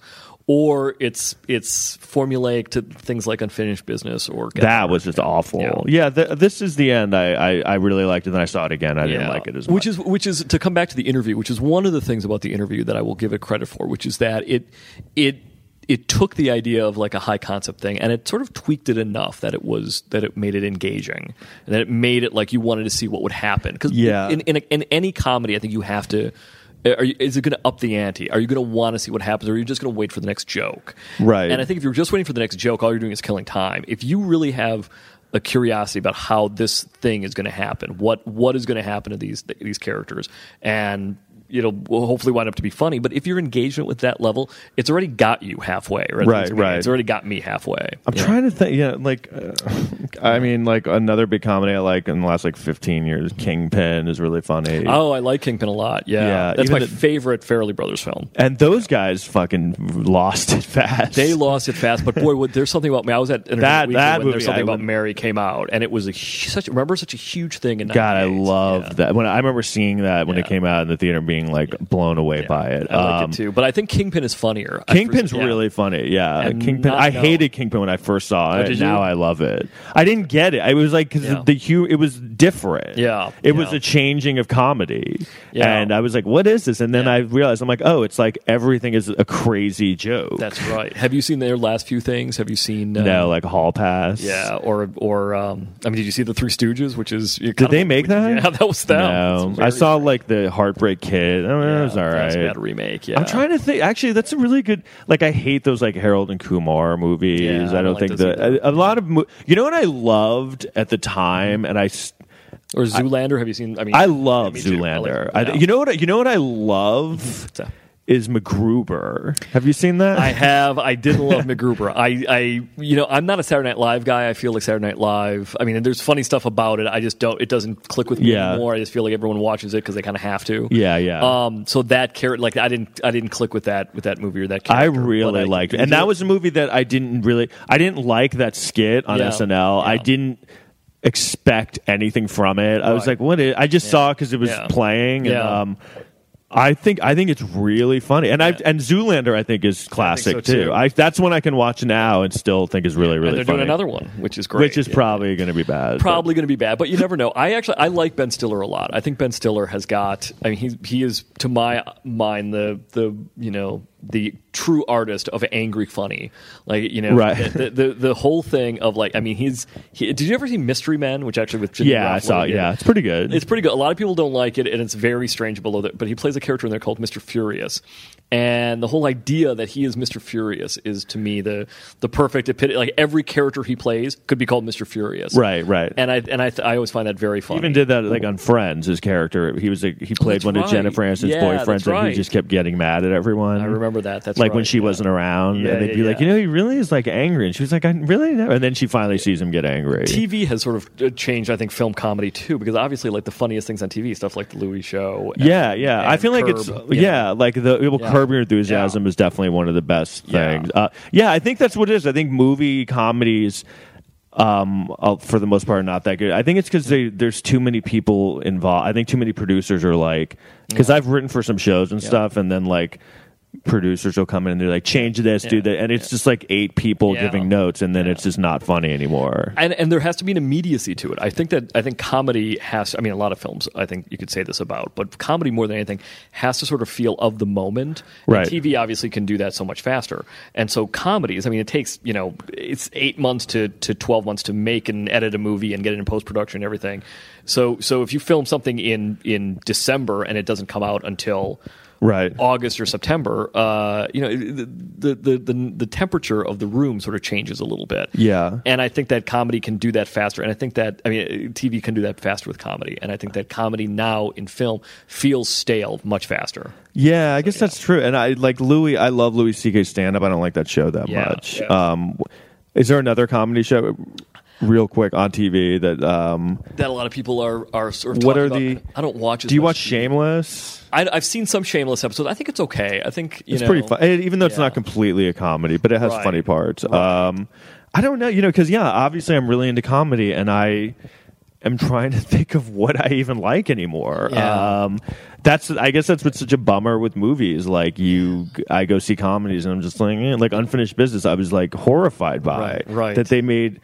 And then now it's like a lot of just the same dudes in every movie. Right. Yeah. Do you have to? All right, we have to I'm get. I'm going to head out in a little bit. Okay. We could obviously keep going on this though. Yeah. This could be like a 24-hour podcast. I know. Great. Yeah, you should come back Beam it again, off into please. space. Happily, absolutely. I'll be here anytime. Okay, I'm gonna wrap this up. Joe Neumaier, thanks for coming. My pleasure, Tom. Thank you. I'll be here Chief anytime. critic of the New York Daily News and critic on WOR Radio. That's it.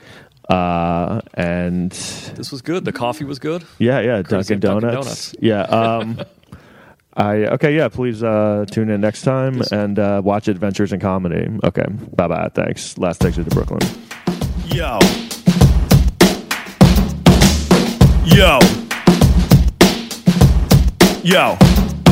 It's TMC Izzle in the hizzle, getting bizzle on the mizzle. For shizzle, it's Crizzle. I rap like Gizzle, I'm better than Izzle and also Kizzle. I'm the Grizzle, this shit is too E-Izzle. For me, Izzle, I mastered the art of rhyming, bitch Izzles. You just add Izzle to the syllabizzle, then put it to A-B Tizzle and watch the cash Izzle pile Izzle. I'm the best MC Izzle, I'm universal Izzle.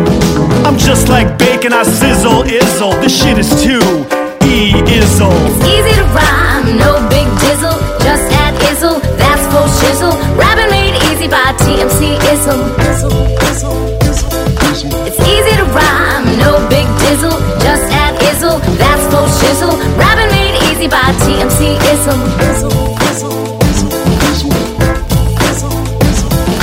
I'm so good at rhyming Izzle. The next stop is the Grammy Izzles to pick up an award.